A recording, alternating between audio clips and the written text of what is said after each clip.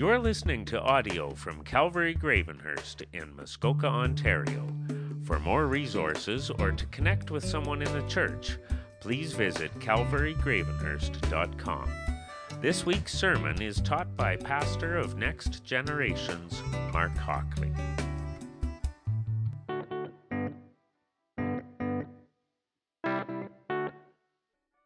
Well, good morning, everyone, and welcome. It's great to be with all of you. I see you're all scared of me. You all chose the back 2/3. That's all right. I commend the ones in the front. I'm braving it up here. My name is Pastor Mark, one of the pastors here. And first off, I just want to say a great big happy Mother's Day to all the mothers in the room. We are extremely grateful for you. You are a wonderful blessing to our body of believers here, and so we just say happy Mother's Day to you. I also think it's good to acknowledge that for some of us, it can be a day of mixed emotions. For some of us, we are missing our mothers today, and so we just want to acknowledge that. And also, some of you may be mourning, maybe not having the mom that you wish that you had, and just want to acknowledge that as well. And so for the mothers that are striving to love God and love their kids, well, you are a tremendous blessing, and so we say thank you to you for that. Let's pray, and then we're going to dive into the book of Titus. God, thank you so much for a beautiful day, and thank you for the chance to celebrate our beautiful mothers. God, thank you for everything that they pour into their kids and their families.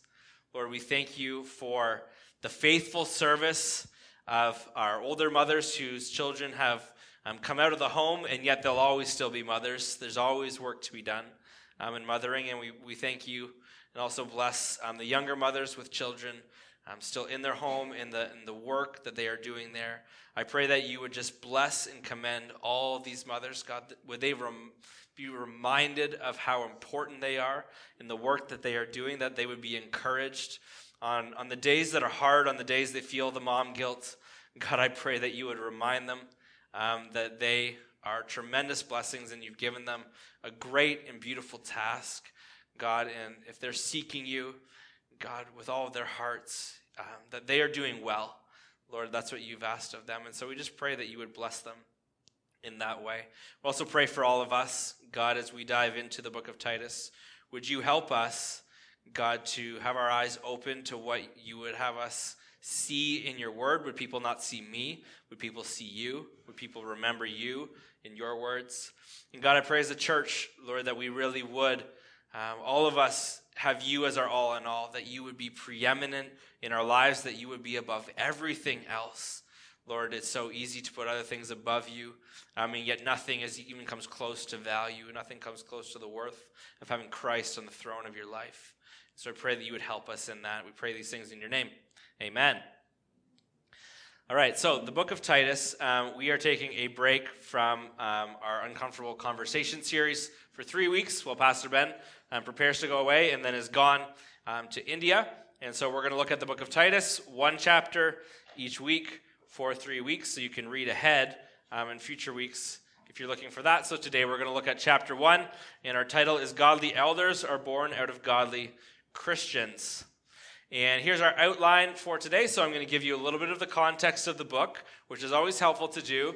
Before you study a book, you want to know the context. And if you're in the hermeneutics class, you've heard me drone on about that. So I'm going to practice what I preach and give you some context. Next, we're going to look high level, just at where the passage is taking us. We want to watch the flow of it, see what God is saying to us. And then in the last 2 sections, we're going to nail down on some of those qualifications and look more in depth at those together in a couple of different ways. And so let's start with the context of the book of Titus.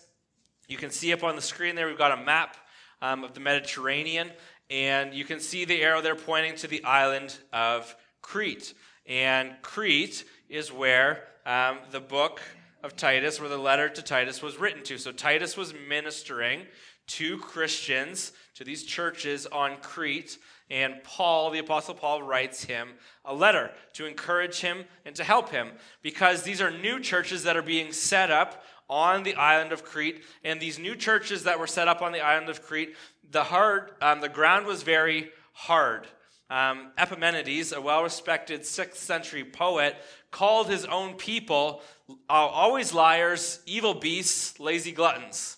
Not a great ringing endorsement of their character.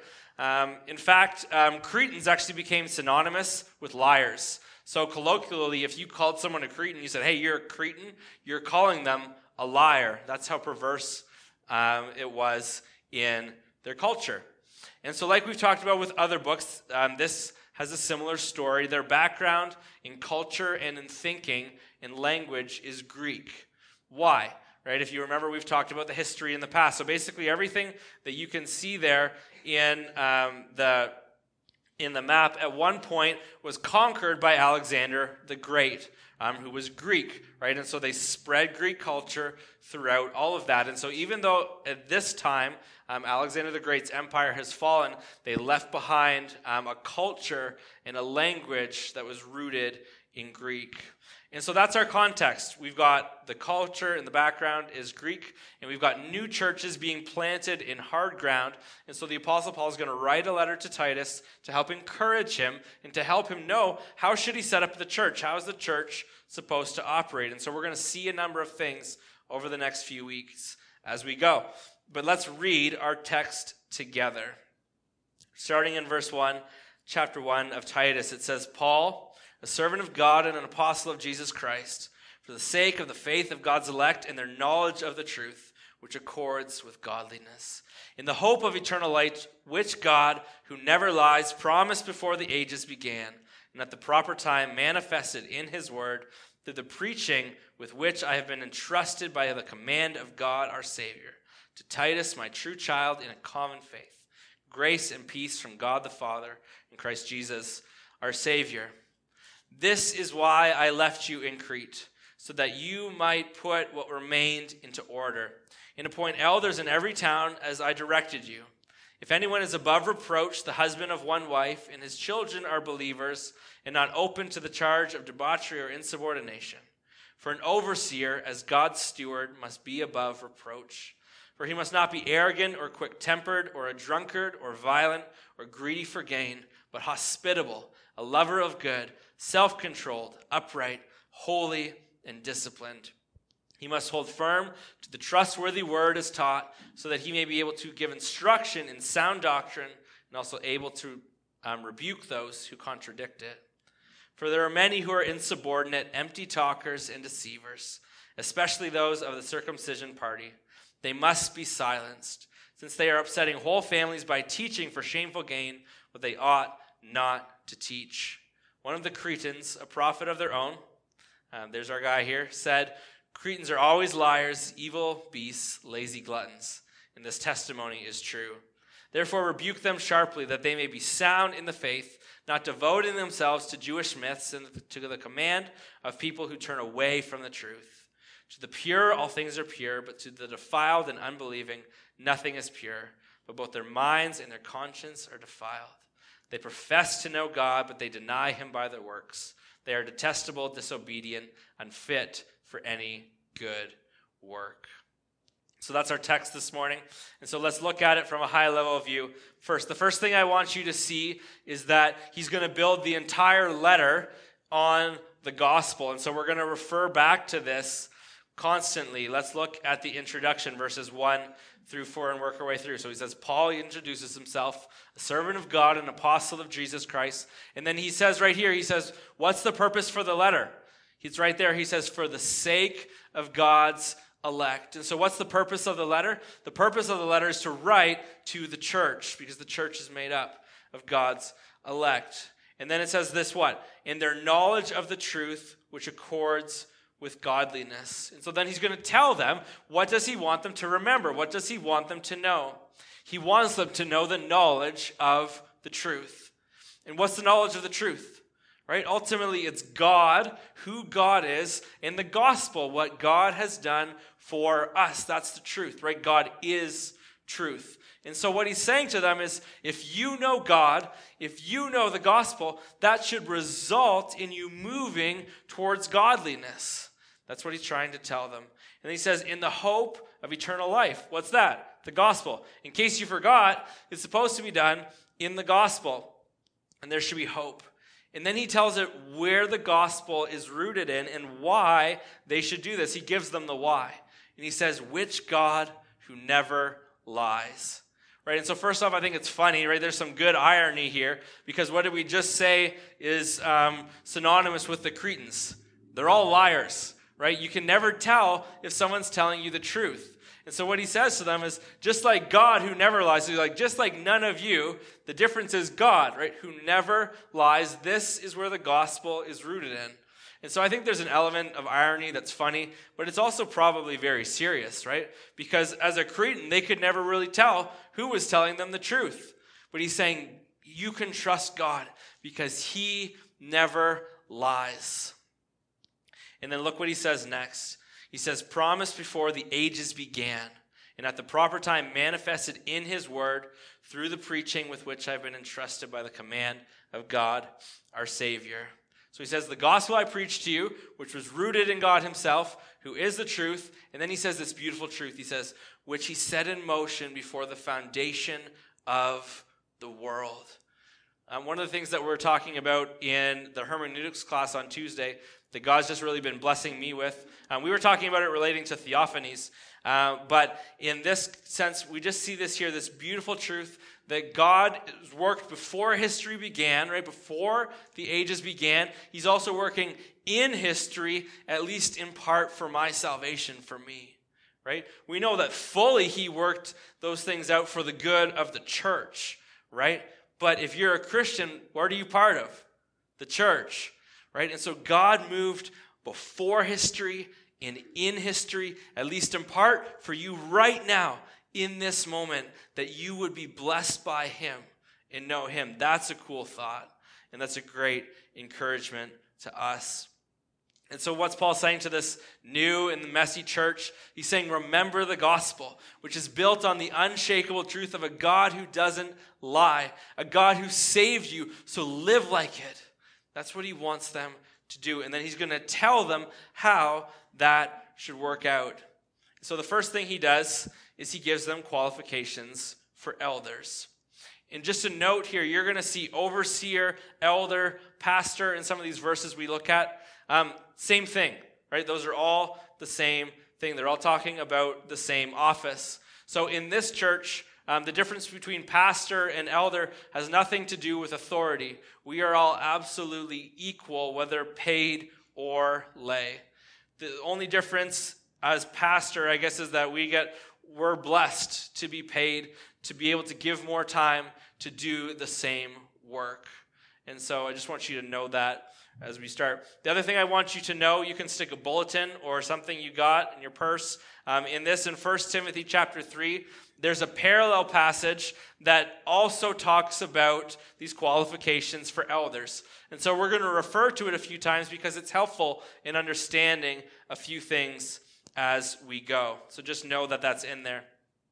But next, let's look at these qualifications for elders. So the first instruction that Paul gives to Titus when setting up the church is that they are to appoint elders. They are to appoint shepherds, leaders, men that will take care of the people of God, men that will teach them how to live as Christians in light of the gospel that he just talked about, right? In light of knowing God, in light of knowing what God's done for them. And I want you to notice a couple of things on the list here because a couple of them are very interesting. First, I want you to think about this. If you were making a list for the qualifications for elders, if you were in charge of writing the job description, what would you put on it? Think about for a second. What would you put on it? Would you put a gifted teacher maybe? Or an exemplary leader? Or one who has a sure calling? One who can't see himself doing anything else but ministry? What would you put on your list? And I think those are good things, and some of those make it into the qualifications here. But there's an overarching theme that we see here in the text, and maybe you can see it. What does it say? It says overarching, over everything else, an elder is to be above reproach. And so what's going to happen, actually, if you look at the list is basically giving examples of what qualifies a man to be above reproach, and also a list of what would disqualify him from being above reproach. And it's not an exhaustive list. It's not a perfect list. But it's saying these are the things you're looking for. These are the things that would disqualify you. These are the things that you are not looking for. So that's number one. The second thing that I want you to see is this. Maybe you noticed this already. The amount of disproportionate words that apply to a man's character compared to the amount that discuss his ability. Do you notice that there? Look at all those words. How many of those relate to character versus how many of those relate to ability? God's saying that character in godliness vastly outweighs ability. And yet we, so often, in our performance-driven age, that's seeped into the church. And so often we're looking for performance. But what instead should we be looking for? Character, right? Because who drives the performance? It's not the pastor. It's not the elders. It's God, right? So we look for character because that's what God looks for. And we leave the performance to God. The other thing I want you to see is in 1 Timothy 3:1, right at the start of that list of qualifications of elders, Paul writes this to Timothy, and it's very interesting. He says this, "This saying is trustworthy. If anyone aspires to the office of overseer or elder, he desires a noble task." Men, let me ask you a question. Do you aspire to such a noble task? Do you aspire to be used by God in this way? Do you aspire to be qualified? Regardless of whether or not God chooses to use you in that way or not, I think as men we should all aspire to be qualified in this way. And you'll see, building on my argument in a little bit. And number 3, let's look for the work that the elders have to do. So here's the qualifications. Now here's the work. Here's the task that they had, and it was a big problem in Crete, and the same things pour into our churches as well. For there are many who are insubordinate, empty talkers, and deceivers. As far as insubordinate goes, I really just want to say thank you to you as a church, because we are really, truly blessed with tremendous unity. I have not come across another church, another group of pastors who no one's annual meeting goes better than ours. Right? And that is truly a blessing, and that's because of you guys. And so I just want to say thank you for that. We are extremely grateful for that, and let's continue to guard that well together. As elders, we feel so blessed that so many of you are willing to give us your trust, and you're willing to follow, and you're willing to give us the benefit of the doubt when you disagree with something. We also want to thank those of you who, when you do have concerns, you don't talk behind our backs, but you come to us humbly and gently with God's word open, looking to humbly and gently point us towards the truth, because we recognize that we are far from perfect. So for those of you who are doing that, we say thank you. As far as empty talk goes, the Greek word for empty talk essentially means an idle talker, one who utters empty, senseless things. And so we don't want to be empty talkers, and we could talk a lot about empty talk, but there's one thing that I think of when I think of empty talk, and it's this: pretending to give godly encouragement and tending to give godly wisdom, but then not actually pointing people to the Word of God. That's empty, right? That's senseless. So I would encourage you, when someone comes to you for advice, don't point them to your own wisdom first. You need to point them to the truth in God's Word. And then after that, you can come through, give practical help for how you've lived that out in your life. But the advice must be rooted in God, or it's empty and it's useless. Right? And this is part of the reason we encourage you to read your Bible.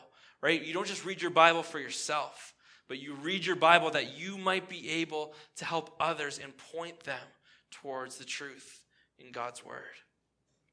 And finally, with deceivers, just be aware. I don't think too many people wake up and grow up and be like, I can't wait to be a deceiver, right? That's not normally how it works. Normally, it's through unguarded minds that people become deceivers. So I would tell you this: be very wise what you listen to, what you find on the internet, especially in today's age, and be humble if someone's correcting you. You need to be very careful with who you're listening to and what they're telling you. You need to weigh it all. I've told you guys this many times. You weigh what I'm saying, right? I want you to weigh what I say against God's word. It's important because I know I'm not perfect either, right? So we need to weigh what we're listening to against God's word. And so what do we see here? So these insubordinate, empty talkers, deceivers, and what are they supposed to do? The elders, their job is to silence them, right? And why are they supposed to be silenced? Because they're not teaching the truth.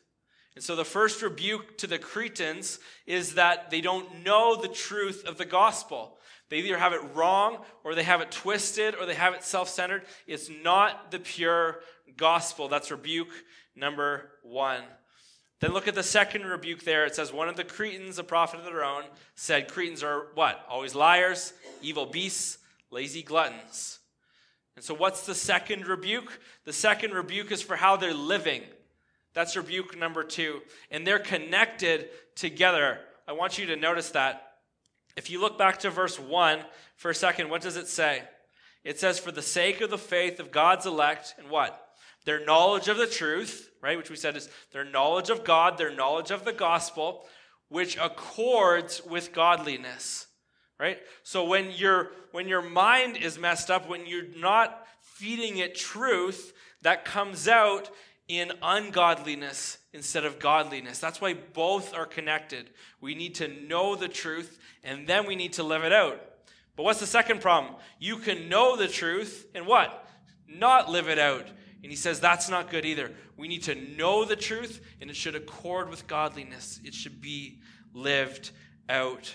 And if either of those things aren't happening, if your doctrine's off or if your life is off, then what are the elders to do? It says, therefore what? Rebuke them sharply. They are to come and to correct, right? And so I would encourage you that if we come to you, or another brother and sister comes to you and says, hey, I think this thing's off, weigh that carefully. Listen to them. Because you know how hard it is, right? To get up the courage to go to someone and try to correct them. That's challenging.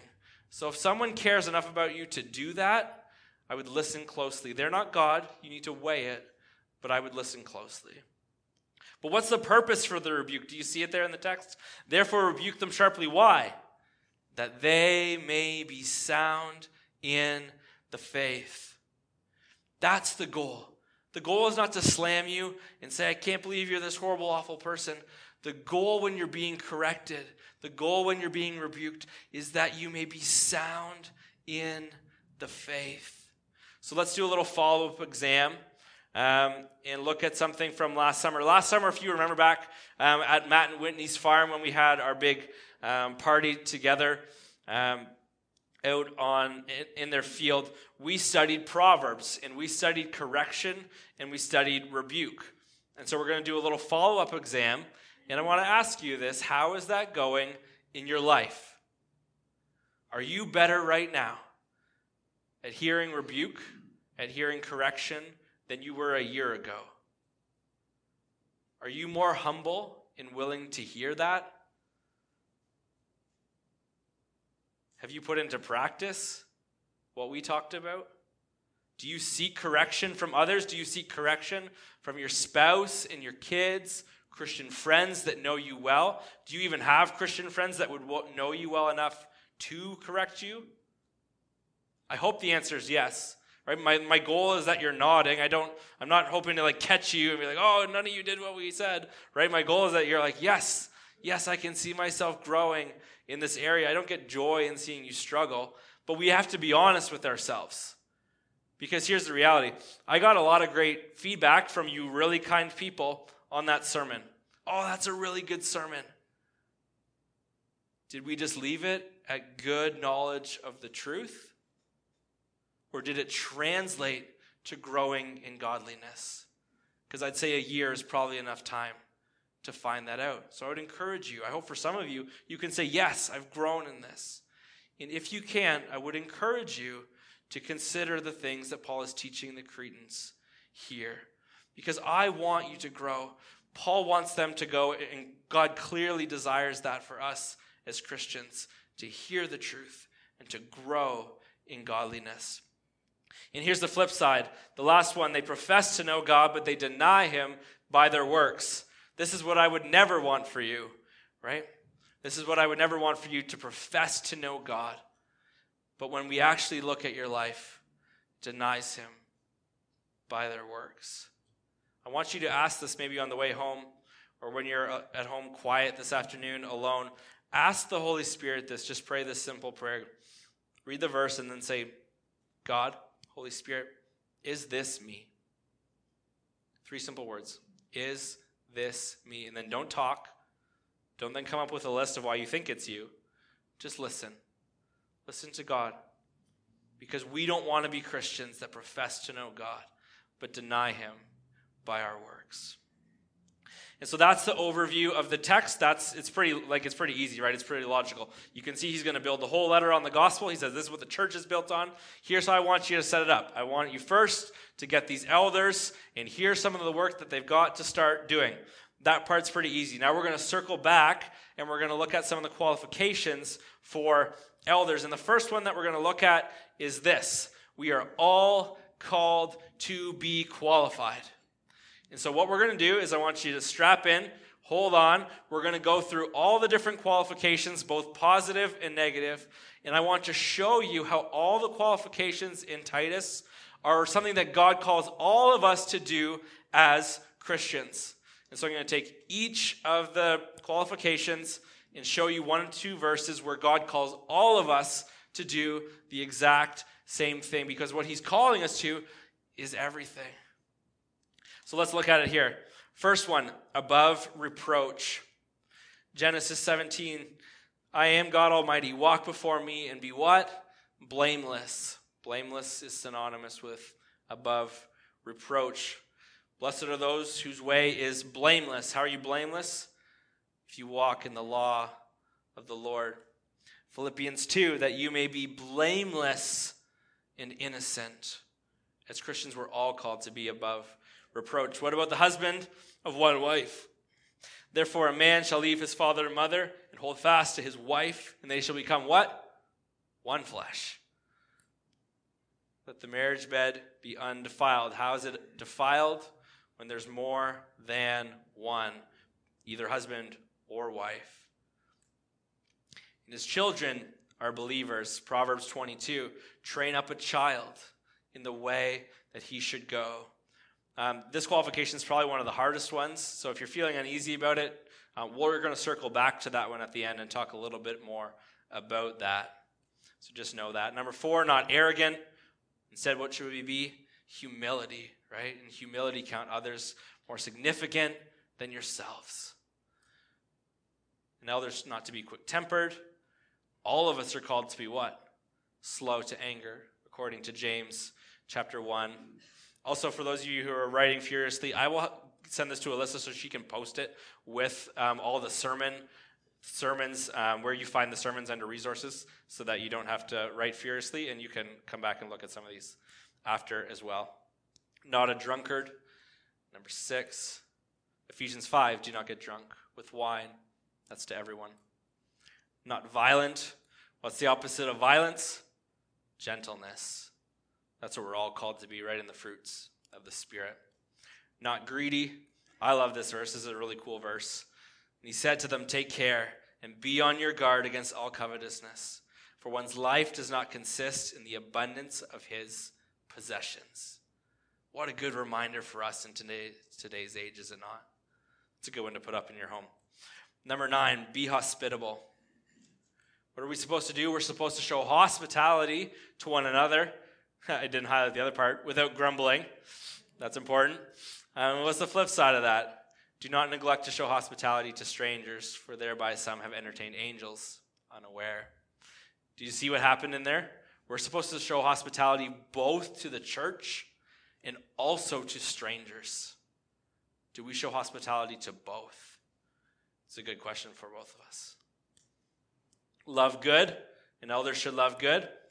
All of us are to do what? Love must be sincere. Hate to evil, cling to what is good. How do you cling to what is good? It's through love. That's how you cling to what is good. 11, self-controlled. That list in 2 Peter chapter 1, for all of us, we are to add to knowledge self-control. We're all called to this. Upright. Psalm 25, good and upright is the Lord, therefore he instructs sinners in the way. God is upright. He instructs sinners to follow him, just like the elders' qualification. Holy. Leviticus 11 says this, for I am the Lord your God. Consecrate yourself, therefore, and be holy, for I am holy. And who else says this in Matthew? Jesus, right? We're all called to strive towards holiness, be sanctified. We're making it through 14, disciplined, but I discipline my body and keep it under control, lest after preaching to others, I myself should be disqualified. We're supposed to hold firm to the word, right? But all of us are supposed to do what? So then, brothers, stand firm and hold to the traditions you were taught by us, either by our spoken word or by our letter. What's the letter that Paul wrote to those brothers and sisters that they are supposed to hold to? That's the Bible, right? That's scripture, that we would hold to the word, able to teach sound doctrine. And these words I command you today shall be on your heart. You shall teach them diligently to your children, that they would learn how to love God. 17, be able to rebuke false teaching, right? What's false teaching? You're supposed to see it that no one takes you captive to philosophy and empty deceit, according to human tradition, according to the elemental spirits of the world, and not according to Christ. And so instead, what should we do? We should use Scripture for reproof and for correction. That's what we are called to do as Christians. And so I hope you can see here through examples that we are all called to be qualified. And God is the ultimate example of all of these. I told the first service that if we weren't already at 78 slides, and we had a bunch more time, I would have added another set of slides that showed you how every single one of these things can be found perfectly in the character of God.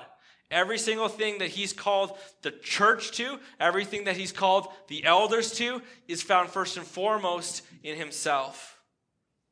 And so the structure that we can see here is pretty clear, right? He calls the church to follow his examples, and then he calls elders whose knowledge of the truth is producing fruit. They're growing in godliness. They're growing in Christ-likeness to be an example to everyone, to lead them in the same way that everybody together is going.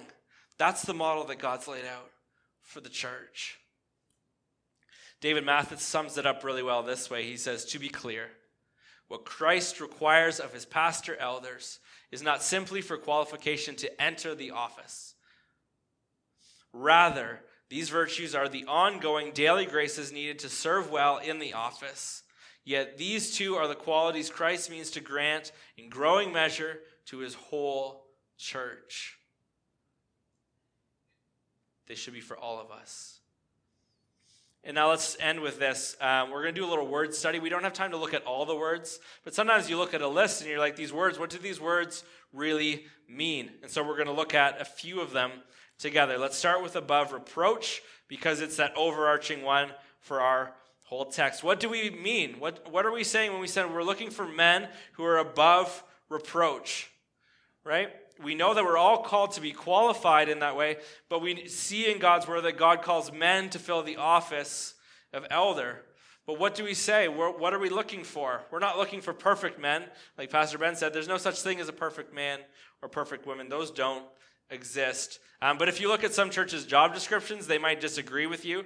If you read job descriptions for pastors and elders, some churches are only looking for someone that's a little bit better than Jesus. And if you're slightly better than Jesus, you're qualified to lead their church. And so we ask you as a church, please don't ask us to do that, because we are infinitely lower than Jesus. And so we're grateful for you in that. But what we're saying as men, we're looking for men that are above being reasonably charged with wrong in the first place. We're looking for men, essentially, if you look at that list, we're looking for men who are faithful. That's what we're looking for. Men whose lives aren't open to interpretation. They're not living close to the line, and you're not sure if they're going to stumble over it, right?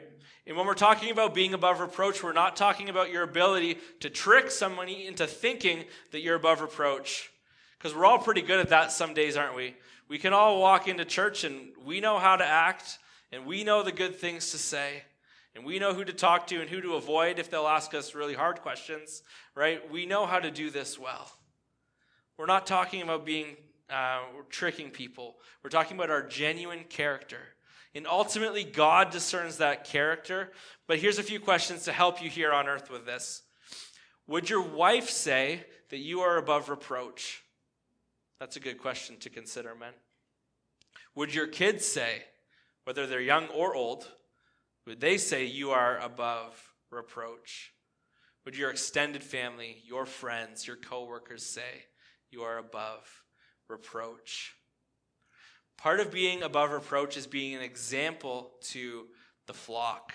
If you see 1 Peter chapter 5:3, it says this. So I exhort the elders among you as a fellow elder and a witness of the sufferings of Christ, as well as a partaker in the glory that is to be revealed. Shepherd the flock of God that is among you, exercising oversight, not under compulsion, but willingly, as God would have you, not for shameful gain, but eagerly, not domineering over those in your charge, but what? But being examples to the flock. Elders are to be an example of all those things that we just looked at, that we are all striving towards together.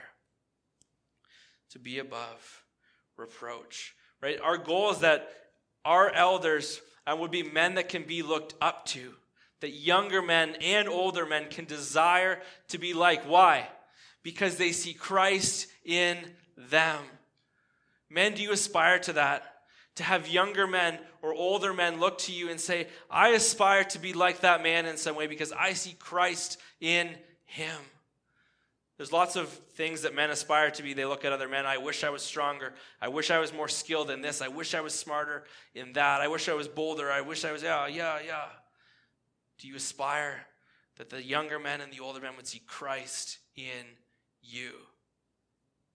And I think one of the primary things that causes a man to be above reproach is the balance between humility and growth. A man who's above reproach doesn't simply use humility as a crutch for never growing or changing. It's always just, oh yeah, I know I'm not perfect. Right? You can't just always do that, right? It's good to have humility, but you also have to grow. And the flip side of that is that he doesn't try to convey perfection. I won't read it for sake of time, but I want you to see this verse in 1 John 1:7-10. I think perhaps this is the best example in the Bible of sinful yet blameless or above reproach. We see that here so clearly in this text that we are sinful and yet we are blameless. And now, ladies, you may be saying, you talked a lot to the men. What should I do? What do you want me to do to help? I'm in this too, right? Number one, we looked at, right? Strive to do everything that we saw God calling all of us to do. But if you have a husband, one of the first things that you can do is pray. Pray for his spiritual growth. Ladies, how often do you pray for spiritual growth in your husband? Take all those things that you wish you could change in him, that little list that I know is tucked somewhere in the back of your head, and instead take that to the God who actually changes hearts and actually changes lives, and let him do that work instead. Right? So that's, you get on your knees and you pray. And the second is grow in all those things because you're going to model that for him. He's going to see that in you. And that's a beautiful thing, leading by example. And ladies, if you're presently without a husband on earth, I want to encourage you to pray for the men in this church. Would you pray for their spiritual growth? Pray specifically, pray fervently for our body of believers, specifically for these men, because we need men like this. And we should all pray in this way as well, should we not? Right? We should all pray for each other. Pastor Ben talked about brothers and sisters in Christ. What's one of the things that we do as brothers and sisters in Christ? We pray for each other. And we pray for our spiritual growth, not just when life is going hard. That's important. But also would we pray for our spiritual growth. I pray this way for you, men and women. I pray for you that you would grow, specifically, I pray fervently for you. Would you join me in doing that? So ladies, if you don't have a husband on this earth, I think you've just been given an extra opportunity to pray in this way. So I would encourage you in that. Let's look at the next one together. Manages his household well. This comes from our parallel passage in 1 Timothy chapter 3. David Mathis, he did some really great work in this stuff. You saw I've used his stuff a few times.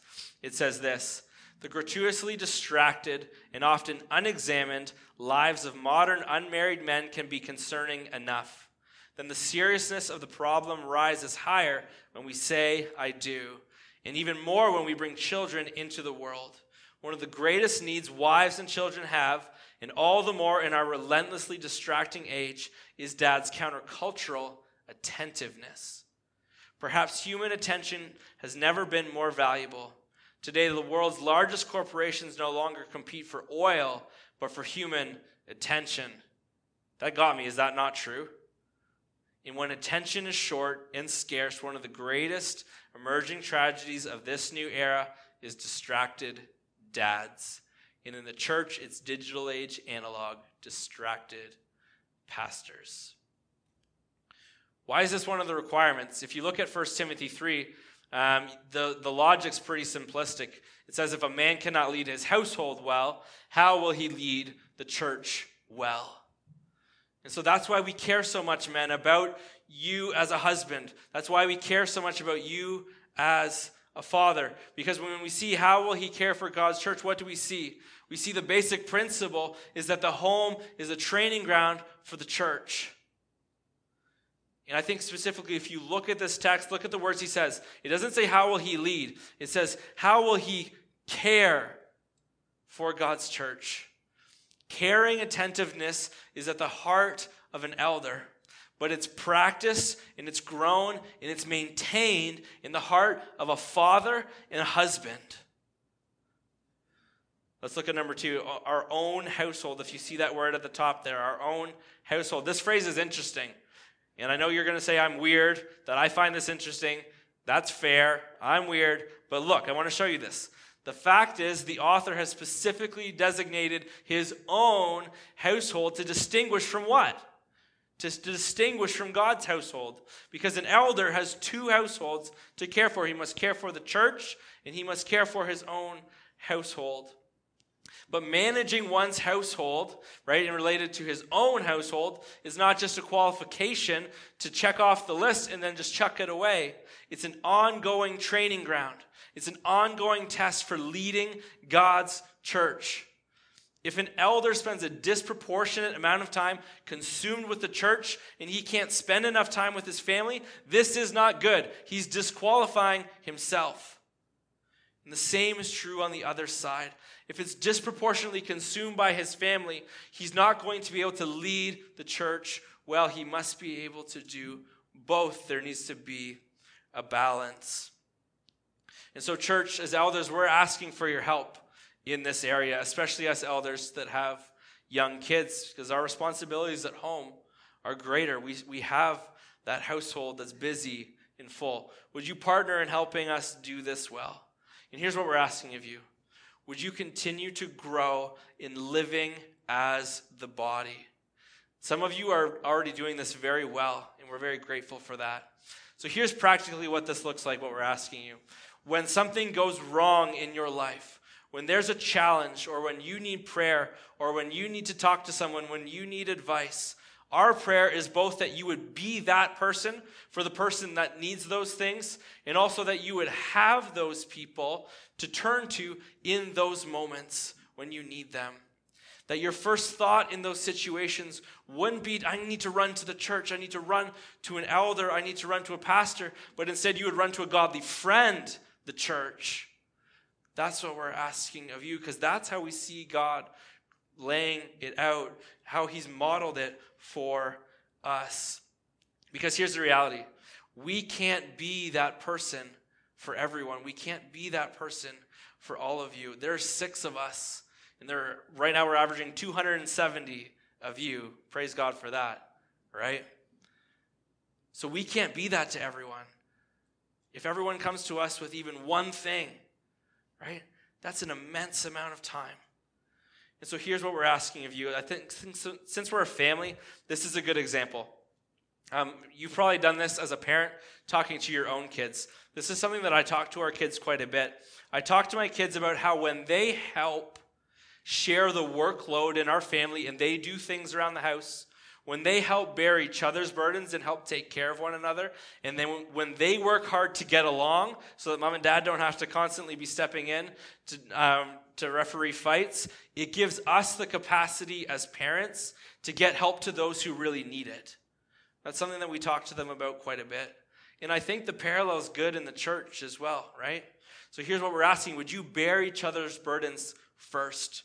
Would you pray for each other fervently, right? And if something is too much to bear, yes, please come to us because we care for you, right? And we are going to do our best to help. But in doing this as much as we can, it gives us the chance, the proper time to manage our own families well so we don't go and burn ourselves out and disqualify ourselves. Knowing that this is an ongoing test of qualification, and it also gives us time to lead God's church well. And so if we continue to grow in the body, we will continue to grow our health as a church. And let's talk about that word well for a second there. You see it, his own household, well, right? Isn't that a great qualifier, right? That's the kind of qualifier that drives any of you wonderful type A people absolutely nuts, right? You're like, well, what does that mean? This word well, that's so ambiguous. It makes no sense. You know my wife, she is one of those wonderful type A sisters in Christ. And so we got an email from our developer, and they told us that they had tentatively booked the paving of our road. But they never gave us a time. They just said, we've tentatively booked it. And the first thing she comes to me and she says, Mark, what does this word tentatively mean? That means nothing to me. I don't know what tentatively means. Why did they even put it in there? Why did they send the email? They've shown me absolutely nothing, right? That's kind of like this word, well, here. What does well mean? It can seem like the bar is so low. The first thing I think of when we say this word well, I think there's actually some good grace in this word, don't you think? Because it doesn't say perfect, that you would do things well. But a wise and godly man doesn't take the minimalist approach in his family's life, does he? And a wise elder doesn't do that in the church, right? You're always looking for growth, right, as a man in your family, regularly assessing, praying, and leading towards better. One writer said, active households, like living sheep, incline towards chaos and need the regular attention and investment of the shepherd, not semi-regular checkups. And isn't that so true in all those lives? I can see it as being super true in my life, especially when you think of sin, right? Sin can be a little bit like whack-a-mole in your life, right? Something pops up and whack, right? And then something else pops up and whack, right? And then this thing that you thought you had already whacked, it pops back up again because you stopped praying about it because you thought you were good, but you realized that was a mistake and you really should have kept praying about it because then you got whack it again, right? And that's the thing that just constantly happens. And the same thing can happen in parenting, can't it? As soon as you're ready to turn and give yourself a pat on the back as a parent, you're like, oh, yeah, okay, we got this parenting thing figured out. This is easy. Then all of a sudden, what pops up? This other thing that you see in your child's life. And what does it need? Gentle whack, right? That's what we need in our own lives. So it's constantly coming up. There's always things to grow in. There's always ways to be more like Christ in our own lives, in our kids' lives. They need attention.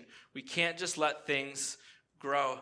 So if you stop working, stop paying attention, then just like whack-a-mole, you're going to have all these creepy little things popping up all over the place in your life. So we have to have attention and care.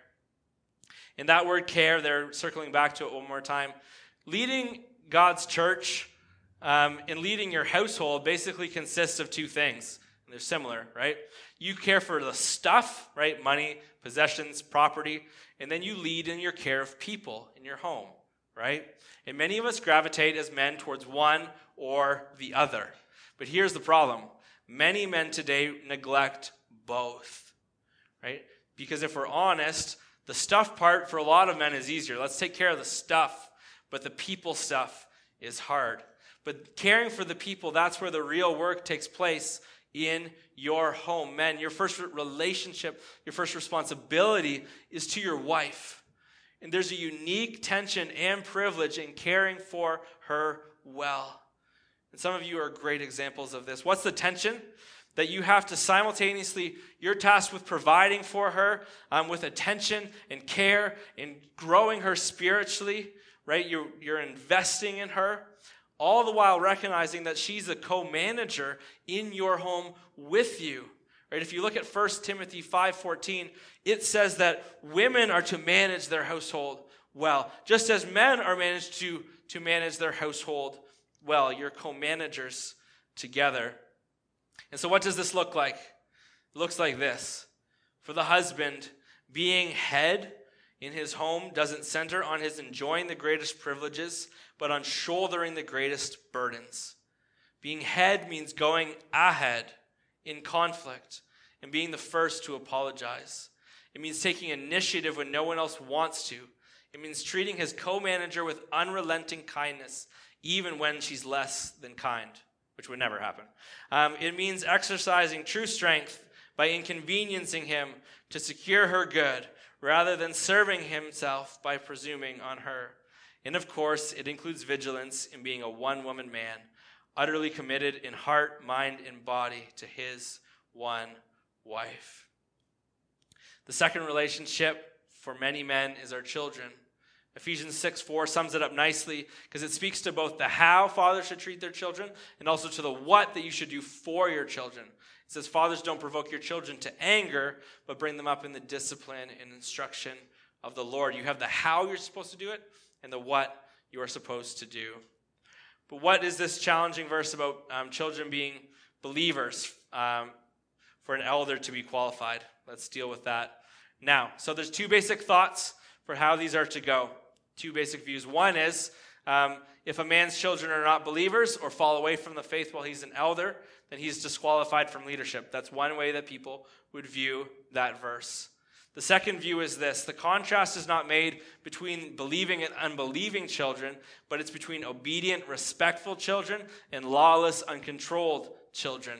The matter is the children's disobedience, not their eternal state. And as a church, we take the second view, and here's why. So when we look at this text, we see the basic logic that flows that if a man can't lead his home well, if he can't gain the respect of his children, and they're not willing to obey and to follow, how will he lead the church? That fits in better with that faithfulness idea. The word pistos is the Greek word that can be translated either believing or it can be translated as faithful. And so when we look at the parallel passage in 1 Timothy 3, verse 4, what does it say? It says having children in control, in submission, in obedience. And so then when we swing around to Titus, it would make more sense that that's virtually synonymous with pista, having faithful children. Also, we look at the grounding question. The grounding question of 1 Timothy 3:5 connects the elder's qualifications with his household managerial skills in verse 4. Number 4, personal responsibility. All the requirements of eldership that are listed in this passage are actions of personal responsibility. And so we would expect the requirement regarding his children to fall into that category. And the final one, I think this is perhaps the most important, is this. It's that God saves. An elder cannot cause his children to be saved. The work of salvation is done by God and God alone. What's he called to do? Be faithful. God is the one who ultimately makes them saved. We just will look at these quick for sake of time. He must not be arrogant. Here's what I want you to know. Pride disqualifies an elder. So pray for us in this area. You can think you've got everything else checked off the list, and then what happens? Now you're prideful about it, right? And just like that, disqualified. So as we pray for us that we would be men who are humble. Also, just so you know, this is the first thing we look for leaders in the church. First thing we're looking for is humility. So would we all grow in humility together? And I love this one. I wish we had more time to talk about it. We could have done a sermon on it. He must be a lover of good. 4 things I want you to know. Lovers of good believe in good. They look for good. They do good. And they love good. If you believe in good, you know that good runs deeper than evil. So you're not always on the cynicism side, right? You're not always that kind of person. You're hopeful for good when you're looking for good. Do you look for good in the world and in what God is doing? Obviously, you're doing good, right? That connects to growing your knowledge of the truth in accordance with godliness. And then the last one, here's a question for you. Did you know that you can do good without loving good? So the question is, do you do good or do you love good? Because those are two different things. Ask God that one. You can meditate on that yourself. Here's our conclusion, 3 things. The church is to be built on the hope of the gospel. Right? Number 2, elders are appointed as leaders. It's all laid out for you. You know how to hold us accountable, right? We ask that you would do that kindly. That'd be great. But we want you to do that for us, right? That's important to us. We also really covet your prayers. Would you pray for us? We covet your kindness, and we covet your help in living as the body so that we can manage our own households well in the church, and we wouldn't be pulled to one side or the other, because there's a lot of pastors, a lot of elders that get pulled into the amount of time that they spend in the church, and that destroys their families. And that's a terrible thing. And so we don't want to be there. And then our last point, godly elders are born out of godly Christians. That's what we've seen in this text, isn't it? That we're all called to these qualifications. Every single one of us, as the church is moving this way. And then God says, I want you to choose faithful people who are doing those things well to lead you, because you're all going in that direction. Right? These are the marks of a healthy church. And so let's pray for each other. And let's pray for our men specifically. Right? That our church body would grow and be overflowing with all of us, but especially our men, who we need as leaders. Right? We need our men. We need men who humbly desire the noble task of leading God's church well. Let's pray. God, I thank you so much for today. We thank you for your word. I pray that it would convict us. I pray that it would encourage us. I pray that it would challenge us. But more than anything, I pray that the knowledge of the truth would help us grow in accordance with godliness. God, for me, I don't want to just leave this here as a good thing that I learned. God, would you help me grow as a man? Help me grow as an elder. Help me grow as a leader. Help me grow as a husband and a father. Would you help me in these things? I need you. God, I need you desperately. I fail so often, Lord. Would you help me? And would I always run back, God, to you? And so we pray this for our church. We pray that you would grow our church in Muskoka, God, to be healthy and just a bright, shining light in a dark place for your glory. God, we pray these things in your name. Amen. Thanks for listening to this week's sermon audio. For more resources or to connect with us, visit calvarygravenhurst.com.